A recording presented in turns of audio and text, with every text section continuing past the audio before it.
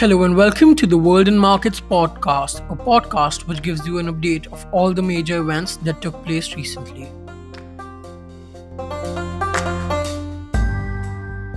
Zomato has grown from a promising young business to a blooming giant in the previous several years. In 2020, the company expects to process close to 400 million orders, up from 30 million in 2018. From a mere 1400 crores in 2019 to upwards of 2700 crores in the following year, Zomato has come a long way from working with a few thousand restaurants to around 4 lakh restaurants.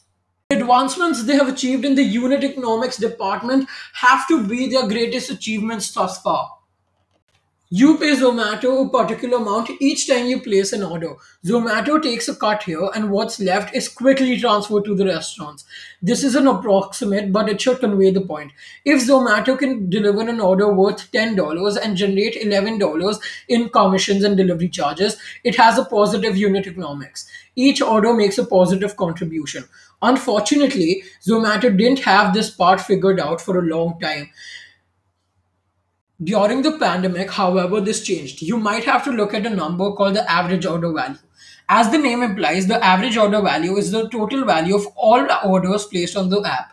So if you have three orders of $200, $300, and $400, in this scenario, the average order value is $300. But there's a catch. If the average order value continues to rise, Zomato will have a higher chance of breaking even and possibly profiting on each order.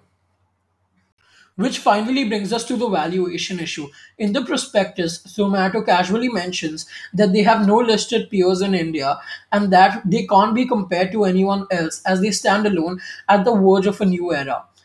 If Swiggy had gone public before Zomato, then Swiggy would have been a listed peer. We could have compared their sales figures and scrutinized what people were willing to pay for these shares.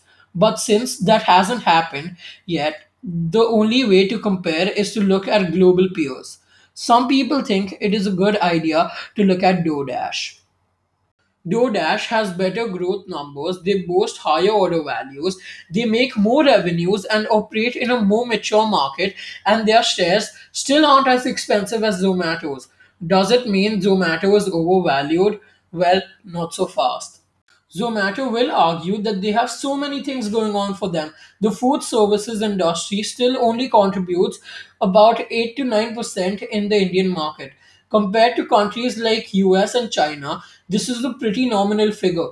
In these countries, they make up to nearly 40 to 50% of the food market, so there's clearly a lot of room for growth. So we have conflicting theories. Some will argue that the company is ridiculously expensive. Even others will tell you that the premium is warranted. Some will tell you that the positive unit economics should breed optimism. Even others will tell you that the contribution will dissipate as they continue to fight for market share. Ultimately, you will have to make your own narrative. Do you think Zomato can expect all odds and justify its lofty valuation, or do you think the optimism is unwarranted?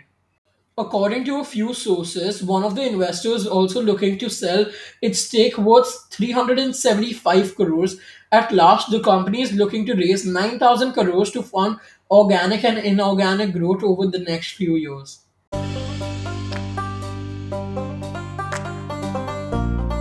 If you would like to keep a beam with the latest news of all global markets, be sure to subscribe to the World in Markets podcast.